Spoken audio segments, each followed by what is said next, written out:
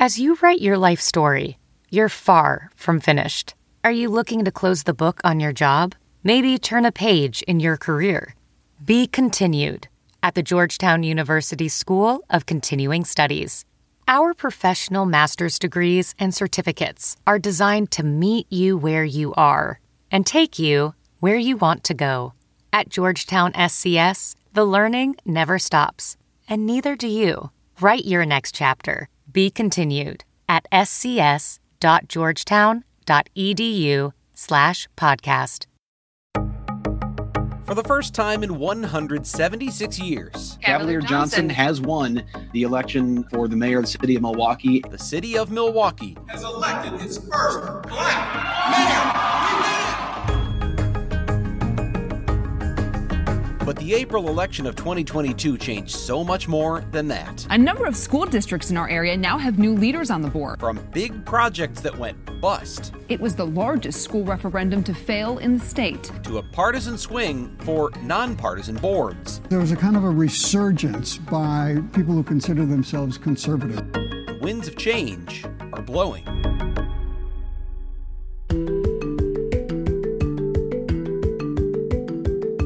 From the Fox 6 studios, this is Open Record. I'm Brian Polston, and I'm joined by Fox 6 political reporter Jason Calvi. Welcome back to the podcast, Jason. Hey, great to be on, Brian. Thanks so much. We are recording this episode on Thursday, April 7th.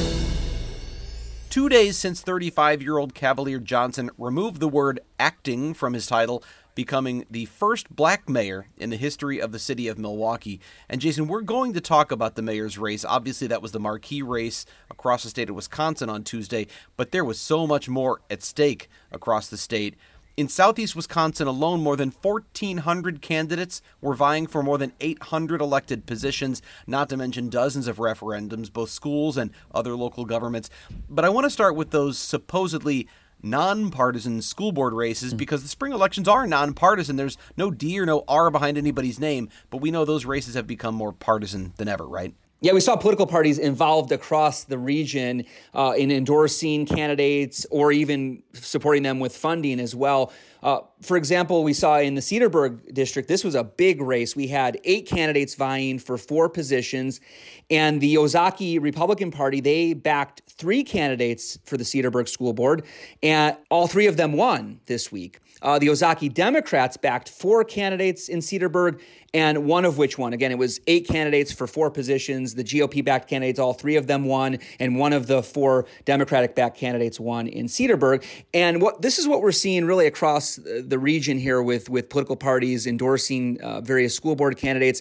For example, in Elmbrook, we saw there were 2 open races in Elmbrook for school board, and the conservative candidates won pretty handily in Elmbrook, beating the more progressive-backed candidates in the Elmbrook district.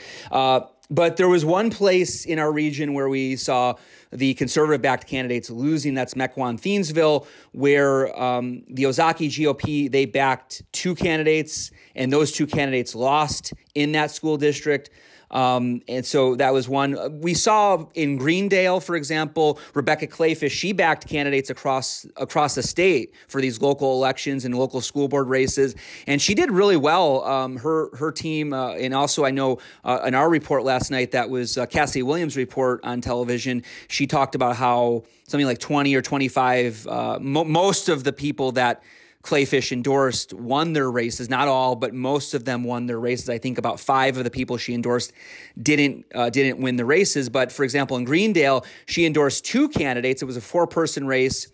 She endorsed 2 of the candidates, and one of them won. So she was 50-50 in Greendale, but in other places, she was very successful in endorsing the candidates that ended up winning. We saw Menominee Falls. We saw Waukesha, where the conservative slate won, beat the progressive-backed candidates. So, again, this is the school boards. This is something we don't normally talk about. I don't know, Brian, you've been here at Fox 6 for many years, more than I have.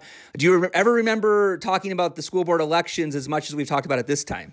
No, I mean, and that's the thing. If you step back from all of these, you keep talking about the Republican-backed candidates or the progressive-backed candidates, And that alone is something that seems unusual when talking about school board races, because local elections, small town boards, whether it's boards of trustees, in a village, or a board of supervisors at a county level, or obviously in this case school boards, they are, we know, officially nonpartisan. You don't run as a Democrat. You don't run as a Republican or as an independent. You just run for the board, and you're supposed to sort of represent everyone. But more and more politics, partisan politics, have gotten involved. Why is that here in just recently, Jason, that we've seen such an influx of partisanship and the partisan backing into these school board races? I think the school boards really have become the front lines of the culture wars. I mean, we've had so many heated discussions in all of those school districts I just mentioned. We've covered school board meetings where they've been heated, where parents on both sides of various issues have been arguing, sometimes yelling, sometimes protesting on both sides, again, protesting various school boards on various issues. We've seen big debates over what's taught in the classroom. We've had various meetings of school board committees where books have been read that parents find objectionable, where they're maybe talking about maybe some sexual matters, and the parents are reading them to the board and saying, this is not appropriate to read at the board meeting. It's not appropriate to have in the school library. That's happened in Elmbrook. That's happened in other school districts in our area. Parents have been, I think, paying more attention to what's being taught because they had a year possibly where their students were being taught at home. So the parents might be looking over the student's shoulder and saying, hey, wait a minute, what are they teaching here in this history class, or what are they teaching here in this science class? I don't know if that's the way things should be taught, or maybe the literature course or history, whatever. So there's been a lot of parental involvement in light of the pandemic, but also there's been a lot of fighting the pandemic mitigation protocols. So, for example, we saw parents arguing against virtual learning and saying, hey, those kids need to be back in the classroom. The kids don't need to wear masks. There's been a lot of debates both for and against those issues, that no, the school should be virtual, or no, that all the students should be wearing masks, or they shouldn't. And so, parents have really seen all these issues. They've been showing up more to these meetings and paying more attention to what's being taught. And they've just been fired up. I mean, parents on both sides of the issue have had Facebook groups. They've been talking about this. They've been strategizing, and they've been showing up and making their voices heard on both sides of the issue. And they've been fired up. And so they wanted to have candidates that were that supported them and that were backing what they wanted the school board to move forward. I mean, think about how important the school boards are. They're directing the culture. They're directing the vision. They're directing they're directing the future of the schools. And so when you're looking at forming and shaping the children for the future, this is the heart of these huge debates about what it means to be in our society and how best to run our local schools. And then, all these other debates that I just mentioned also playing out in those conversations across our region. Well, and when you talk about conservatives going head to head with progressives, obviously that's sort of been the headline of these school board races. But there's another head to head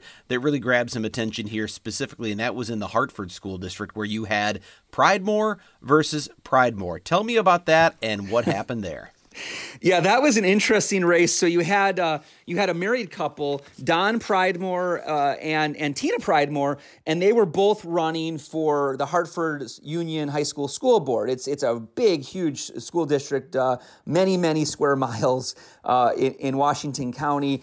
And Tina Pridemore was the incumbent, and Don told me that he saw so many times where Tina would be outvoted on the board. And so he said, well, I want to back her up. I want to join. So, and it's legal. There's no, as far as I know, there's no statute that forbids a married couple from running. This is a race where you saw 4 candidates vying for 2 positions. So the Pridemores were hoping that they could, run together as a team, and they did run together. They actually, Don Pridemore, you may remember him, he ran against Tony Evers to be state superintendent of education many years ago. He's also a former member of the state assembly, so he used some of his signs when he was running for state superintendent. They would white out the state superintendent and write, put a sticker with Tina's name, so it was Tina and Don Pridemore. We did a story on that. If you want to see the visuals of that, take a look at our Fox 6 website. We've got that there for you.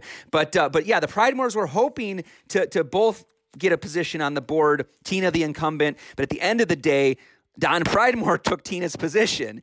He beat her by about 25 votes. And so at the end of the day, it'll be it was Pridemore versus Pridemore. They were hoping to be Pridemore and Pridemore, but it's not the case. And I remember talking to the couple about this, and I said, you could potentially oust each other. And Mrs. Pridemore, Tina Pridemore, said, well, I won't be offended if he ousts me, but she says, I hope one of us gets on the board. And at the end of the day, one of them does get on the board. It's one thing to say that, Jason. I do wonder what, the breakfast talk was like this, on Wednesday after those election results. Obviously he says he ran to help support her on the board and maybe give her some extra backing. Instead, he took her seat. Yeah, he did take her seat. And at the end of the day, I mean, the other thing to keep in mind about Don Pridemore is he's already on one school district. He's on the Hartford elementary, a joint elementary school board. Now he's at the high school level. In Hartford, they have, various elementary school boards, and then they have the big Hartford Union School Board as well. He was already on the elementary J1. Now he's going to be on two boards, and there's questions about that during the competition, but it's been done before. It's not there's nothing that forbids that from happening. Don Pridemore, his argument when I said, well, is it really fair to it could be a conflict of interest to be on two boards, and is it really fair to be on two boards? And he said, most of the other school districts, like for example in MPS, you have grade school through high school, all one board running the school. So he's just kind of taking it upon himself. He's now on two boards, and he will be kind of leading both of these schools, both at the elementary and then at the high school level. Speaking of contests, there were 25 mayor's races in southeast Wisconsin alone that were on the ballot. A lot of them uncontested, but many of them were contested. We know about some of the big ones, obviously, the city of Milwaukee, and we're going to talk more about that in just a little bit. Brookfield, Waukesha, Cudahy, Delafield, so many more. What can you tell us about some of those mayor's races? I think it was a big night it was a good night for the incumbents. I mean, there was a lot of, I think a big question that I had going into the race was, people are right now struggling with inflation. They're struggling with and now, of course, the local elected officials are not dictating economic policy that might lead to inflation or not. But there's just a lot of angst about cost of living right now, a lot of questions about our future.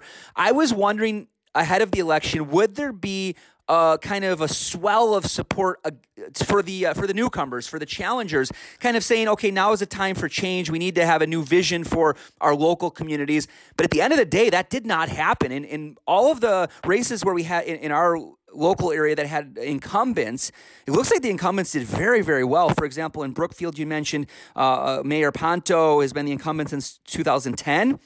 He won 59% of the vote. And I drive through the Brookfield area quite a bit, and I saw signs all over the place for his competitor. I was really questioning, at the end of the day, signs don't vote, okay? So I think that's another lesson I took away from this, is that signs don't vote. But the Marcello signs, he was the competitor. He actually Dave Marcello ran against Ponto in 2010, was a member of the Common Council with Ponto as well. I was thinking, man, it seems like Marcello is doing very well looking at the signs amongst Brookfield, but at the end of the day, Ponto got 59%. So signs don't vote, people vote. And again, we saw in Waukesha, there was a big question there if the mayor there, Sean Riley, seeking a third term, if he was going to be reelected. He had made waves, if you remember, in 2020, he actually made waves and national attention because he left the Republican Party in light of what happened on January 6th with those Capitol riots. He left the Republican Party. He actually said he was ashamed of the Republican Party, right? Yeah, he was ashamed to be a member of the GOP, and Waukesha and Waukesha County, a heart of Republican politics in Wisconsin. So I was wondering if there's going to be backlash there. He got 66% of the vote. So again, overwhelming support for Mayor Riley for his third term. He was seeking his third term. He got it. Cudahy as well. The incumbent mayor there, 58%. Delafield, the incumbent mayor there, 56%. Lake Geneva, the incumbent there, didn't do as well as colleagues, but got 51% of the vote. And Oconomowoc, the mayor, incumbent there, 57% of the vote. So again and again, in our area, the incumbents did very well. And looking, for example, at Milwaukee, the incumbents usually do pretty well there. But there wasn't an incumbent this time. He wasn't an incumbent, but he was the acting mayor. Last time there was the only other time we've had an acting mayor in Milwaukee, Marvin Pratt did lose to Mayor Tom Barrett in 2004. This time around, the acting mayor was able to win and won handily, 72%. Of course, there wouldn't have been an election in Milwaukee had it not been for Tom Barrett being appointed to the U.S. ambassador to Luxembourg. But had this been a typical election and Tom Barrett was running again, no one expects Tom Barrett would have lost because he's won again and again and again. And incumbency in Milwaukee, in particular for mayor, seems to be a very powerful thing. Yeah, very, very powerful. And there was talk. There's been talk of these mayors being, take it lightly here, but mayors for life. I mean, they do have face elections, but the support for the incumbents in Milwaukee has been overwhelming. And we've had only a handful of mayors in the last century, and so it's incredible to see how strong the support was for Cavalier Johnson this week. I mean, there were he did do well in the primary. And there was a big question, okay, well, what about all these other candidates that were in the Milwaukee primaries race, the county sheriff, for example? Where are those supporters going to go? And really, they all went to Cavalier Johnson. Cavalier Johnson did very well, 72%, winning 72% of the vote this week in Milwaukee. And we know that it was going to be historic no matter what, because this is the first Milwaukee new mayor in 18 years, replacing or succeeding Tom Barrett. But obviously a much bigger deal in terms of the fact that he becomes the first black mayor of the city of Milwaukee in its history. He made a point of that in his acceptance speech in saying, for first time in 176 years, you voted us, voted the city a black mayor. Obviously a really big deal for the city of Milwaukee.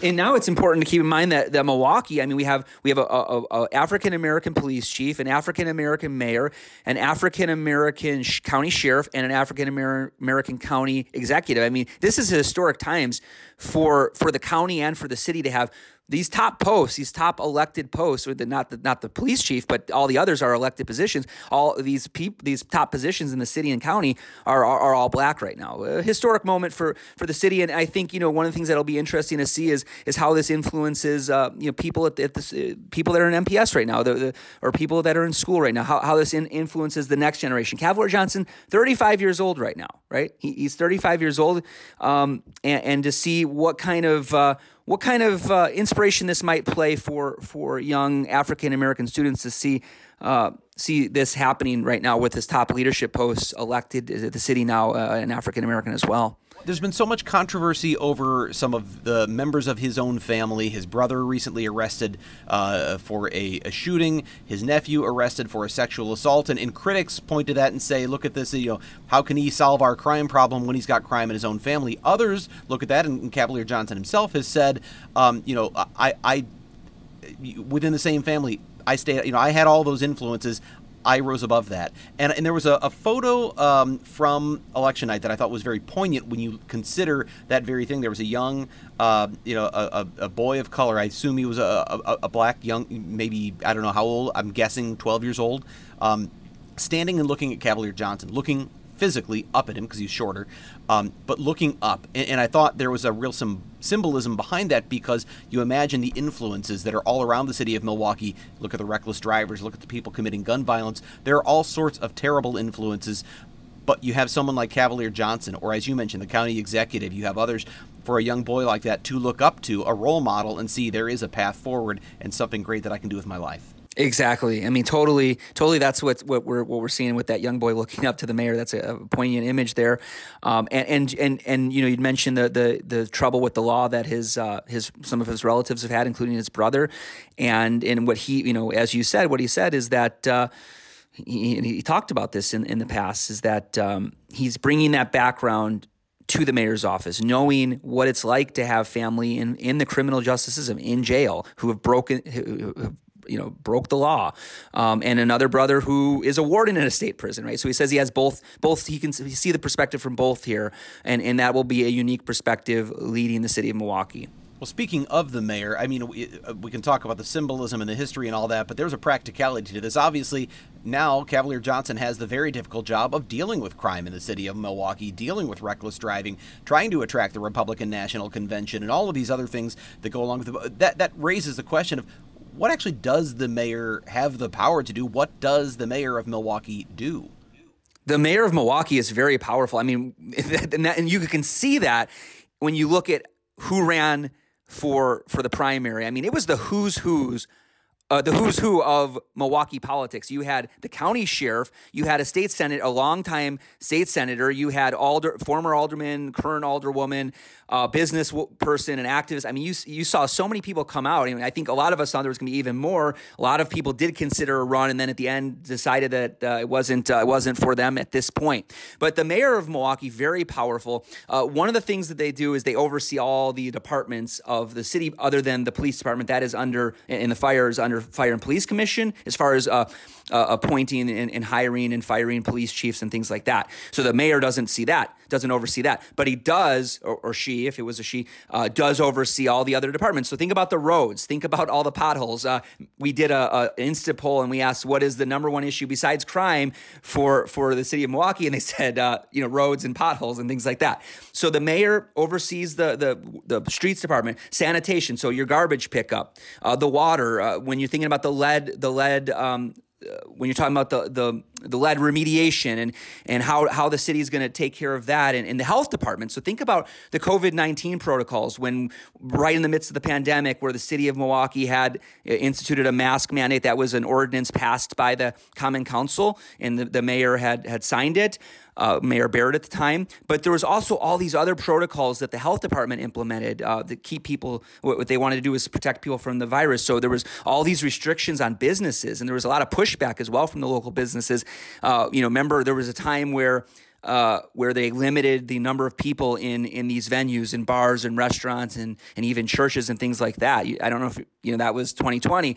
That was all the health department. That's under the control of the mayor. So, I mean, there's so many ways, whether you live in Milwaukee or don't, because, I mean, so many people come to Milwaukee for a Bucks game or to go to a restaurant or to go to a concert. And the health department really overseeing so much of the interaction with you or the interaction with you when you're looking for parking or dealing with the potholes and things like that. So there's so much that the mayor oversees that impacts people across the board, whether you live here or don't, or whether you work here or don't, or whether you come to a Bucks game or not. And then another thing that the mayor does, this is a crucial role of the mayor, is he or she drafts the budget, $1.7 billion budget. So we're talking about a lot of cash that the mayor is going to prioritize and say, okay, we're going to put a certain chunk of millions of dollars into violence prevention. We're going to put so much money into lead remediation of the old water mains, as well as lead paint in homes, or we're going to put so much money into hiring more police officers. There's big debates about how many police officers to hire and how much money to use from the federal stimulus money or the federal recovery money that was coming into the state, into the city, how much of that money to use, or if any of that money should be used to hire new police officers in Milwaukee. So these are all the things that the mayor's going to spearhead. Mayor Cavalier Johnson's going to have to put together that budget and really prioritize it and set a vision. Now, the Common Council, though, does have a vote and will approve or amend that budget, and then the mayor will then be able to veto. But there's just so much that the mayor is going to symbolize through what he puts in the budget. I mean, it's said that budgets are a moral document, but budgets really are also a symbolic document, setting the tone and the vision. And really, practically, once it's implemented, that budget's going to go and it's going to be in effect, and it's going to really set the tone and the tenor for the city and its future. So that's another big thing. And then the other thing that the mayor does is a symbolic role, right? The mayor's there when there's tragedy, when there's suffering. The mayor will be there to offer a comforting word, similar to what the role of the president is as a comforter in chief, I would say. And we're going to see that with the mayor also being a symbolic leader and trying to recruit business, trying to recruit those big conventions. So when the Republican National Committee was looking, and is still right now currently looking at bringing the convention to Milwaukee or Nashville, Mayor Cavalier Johnson was there at the big dinner, and he made a presentation, and Republicans said, wow, they were so impressed with Cavalier Johnson selling the city, selling the Republicans on the city, and saying this is the best choice, and thinking about all that business, all that attention that will come if Milwaukee hosts the RNC in 2024. Well, obviously, a lot of power there, a lot of influence, and also a tough job ahead for the mayor when you consider the fact that there is a pension crisis that is looming. So while he has a lot to celebrate in terms of being the first black mayor of the city in 176 years, he's also got a really tough job ahead because when it comes to setting priorities, the pension crisis is going to make it harder to prioritize. There's going to be a lot more money going toward paying off pension debt, and that means less money for things like police and housing and other priorities. Exactly. And that was, in the last budget, Mayor Barrett's last budget, it was definitely discussed that we were pretty much on a cliff here. This would be the last normal budget before we reach that point where things are really going to have to change. And also have to keep in mind that in this last budget, there was the American Rescue Act money, tons of money, hundreds of millions of dollars coming in and supporting and helping the city.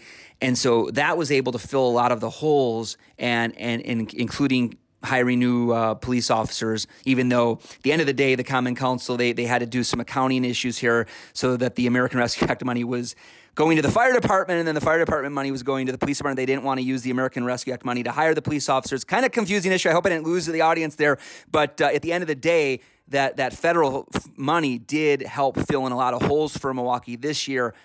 The next time the budget comes around, it's going to be a totally different story with that money. Now, we have money coming in this year, 2022, but when we're looking to the future years, when that federal money's not there, big questions about what's going to happen, and we don't really know. It's a big, huge debate that's going to be playing out in City Hall and with this new Mayor Cavalier Johnson and the Common Council figuring out what to do with that pension crisis that's really looming right now. Last big thing I want to talk about here before we move on to our off-the-record segment, and that is school referendums, because there were so many, 81 of them across the state of Wisconsin, $1.26 billion on the line, and we know that historically they have actually been very successful. Just a few years ago, 90% of the referendums that were put to voters across the state passed. It dropped to 61% last year, and I kind of wondered if that was going to be a trend that would continue downward because of things like inflation and sort of some of the economic pressures that are there. But as it turns out, 80% of voters across the state approved school referendums. But the biggest one in the state went down in flames. West Allis, West Milwaukee, right? Yeah, that is the biggest one. That was the largest price tag on the ballot this week in West Allis, West Milwaukee, $149 million. It was a plan to close the two high schools in the district, which is Nathan Hale and then Central. And they were going to then build a brand new combined high school for the district. That was $149 million, and it went down. It failed pretty handily. And I think there was actually a surprise amongst the opponents that they were able to get that strong of a vote on the referendum. But there were a lot of questions at this point. They were going to be, they had just built. Or in the recent decades, they had built a new cafeteria at Hale, and they both had performing arts centers that had been upgraded as far as seating and things like that. So there was questions of, well, now we're going to kind of tear them all down or not use them anymore and build this new thing. So there was questions about that. But the supporters of the referendum were saying, we got $60 million in capital improvements that need to happen. The electrical, the plumbing, it's aging. And they're shrinking enrollment. They're losing students. They're saying, they were saying they don't need to have these two schools anymore. And so now would be the time to go forward with the referendum. And what they were also pointing to is if you look at the tax rate, because the tax rate for the school district has been decreasing year after year after year, they were saying if you add this referendum of a house of $200 that's valued at $200,000, they would see $230 more on their yearly tax. So saying, okay, it's $200 more a year. But if you look at the trajectory, the rate has been decreasing over time. So they're saying actually adding that $200 to that $200,000 property owner's tax bill would be the same. It'd be actually lower than it has been since 2009, other than last year. So last year was much lower, but every other year up until 2009, it would actually be it would be even adding that extra money with the referendum would still be lower than it was since 2009. So they're saying, hey, now is a good time to do it. The interest rates are now they're getting higher, but they're still good. Now is the good time to do this project when they have $60 million estimated in work that needs to be done on the existing buildings. Why not just build this new building, build this new combined school? But it came down 59% of the voters said no thanks. So back to the drawing board in West Allis, yeah. Yeah, West Allis, West Milwaukee voters, 59% of them voted no on this school referendum. So what comes next is still an open question, but I think the district is giving a message here, clear message from the voters that the current project they didn't approve of. So what's going to happen next is more discussions about potentially how to get more support from the community on a project and maybe how to deal with some of these opposition questions that were brought up during the various debates and during our stories that we covered as well. Our story that we covered where we looked at some of these issues. So if you want to see, for example, some of the show and tell that the school district gave us to show, hey, look at these old facilities. They have, for example, the kitchen lab hasn't changed since the 60s. Electrical, plumbing, all needs major work. So if you want to hear and see all that, we've got the story on our website as well. So we'll wrap it up with this thought. Obviously, there were other winners. We know that Fox Point and Fox Point Bayside voters approved a referendum that will mean a new middle school and renovations to an elementary school. And that district feeds into Nicolet, which approved a $77.4 million referendum for all sorts of things, including new athletic fields, security upgrades, HVAC, and whatnot. So there were certainly more winners than losers when it comes to referendums. Jason, I want to wrap up with one final thought before we go to Off the Record, and that is this. This is a spring election that historically and officially has been nonpartisan, but we know partisanship played a role in almost every one of these races. Is that here to stay? I think so. I think so. For example, when you look at the Republican Party of Wisconsin, they came out with a statement. They said, conservatives were successful in 2/3 of the races in which they were active. I think based on the fact that the conservatives really did very well statewide on these local races, I think they're definitely going to be involved, both Republicans and Democrats, because there's just so much on the line. And really, when you look at the way things have played out, there's just so much conflict about the best vision for even our local communities. So, yeah, I do believe that the politics, the political groups, the left versus right, conservative versus progressive, are here to stay at these local elections. And we just see the results that happened this week, and we see how successful the conservatives were. I think it's going to animate them to get involved even more in the future, but also the progressives, the Democrats as well, seeing so much what's at stake here. I think they're also going to continue to invest in these races as they did. I mean, there were, for example, in Waukesha, there's various groups. There's one group called Waukesha United who invested in the progressive candidates. Waukesha United might confuse you because you're thinking, is that the United for Waukesha fund that everybody donated to after the parade attack? No, it's a different group, but they have a similar sounding name, and they voted they donated thousands of dollars in support. They didn't donate to the candidates, but they used the money to put out flyers and things going door to door to support several of the candidates. And then you saw a group called Blue Sky. They're trying to flip Waukesha County blue. So I think there's just lots of money. And we also saw on the Republican side a group called WIS Red, which is an affiliate of the Waukesha Republican Party. They were heavily involved with these races. I think it's here to stay. I think that you're going to see more and more of these outside groups getting involved in the local races because so much really is on the line. Local politics impacts all of our lives. When we're talking about the mayor's race in Milwaukee and all that the mayor does, potholes, garbage, safety, how we're going to fight COVID-19. That's the mayor who's leading the charge on all those issues with his staff that he hires and that he appoints. So we're going to see this, I think, continuing to play out for years to come here in Wisconsin. We're a swing state.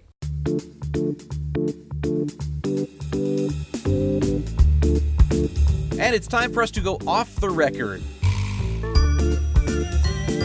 Part of the podcast where we get a little more casual, have a little fun by answering a question for which we have not prepared, and we are joined once again with that question by Sarah Smith. What's going on, Smitty? Hi, guys. Jason, let me say that, first of all, thank you for all your coverage these weeks that led up to the election. Also, I've seen you and talked to you more in the last 4 days than I have in about 2 years, and I really like it. Anyway, okay, so today, my question is, our phones, we're constantly on them, touching them, doing stuff, apps and stuff. You have to delete all but 3 apps. Oh, boy. Which 3 apps do you keep? All but 3? Yeah, I know. So, I mean, I get it. Like, some have to stay, you know, like that you might need for work. But like, as far as like maybe the extra ones that you've downloaded or whatever, or installed. Downloaded, what am I, a boomer? Okay. Anyway, so here's the 3 that I think I would keep. Amazon. I go on that way more frequently than I should. I will say I do want to keep one of the social media ones, like Instagram or something. I feel like I need some mindless scrolling. You would keep Insta over Facebook? Yeah. Interesting. Facebook is kind of, I guess I don't know. Oh, probably my podcast player. I do listen to a lot of podcasts through my phone, so I have Stitcher. And so that's probably the 3 I would keep. So, Jason, your thoughts? Okay, so we have some apps that we have to have for work, like Slack. I mean, you like have to. Yeah, you those, have to those have We're not counting that. We're not Those don't counting count. that, Yeah. Okay. So the 3 apps that I'm going to keep on my phone are definitely the maps, the navigation, because I can't find my way anywhere. That's a fair point, That's Jason. So definitely keeping the maps. I mean, and okay, I'll be honest with you. People probably don't know this, but we haven't really been in the station. Those of us who are reporters haven't been in the station really since 2020 March. I was in the station one time, and I was probably one of the very few reporters that was allowed back November 2020 because of the election. I was back for one day. And then this week, I was back for Monday, Tuesday, Wednesday to cover the election again. But other than that, I hadn't been back since 2020. So recently I was driving to the station and I literally overshot it. I mean, I kept going. I don't even know where I was. I was in, I don't know, Mequon or somewhere else.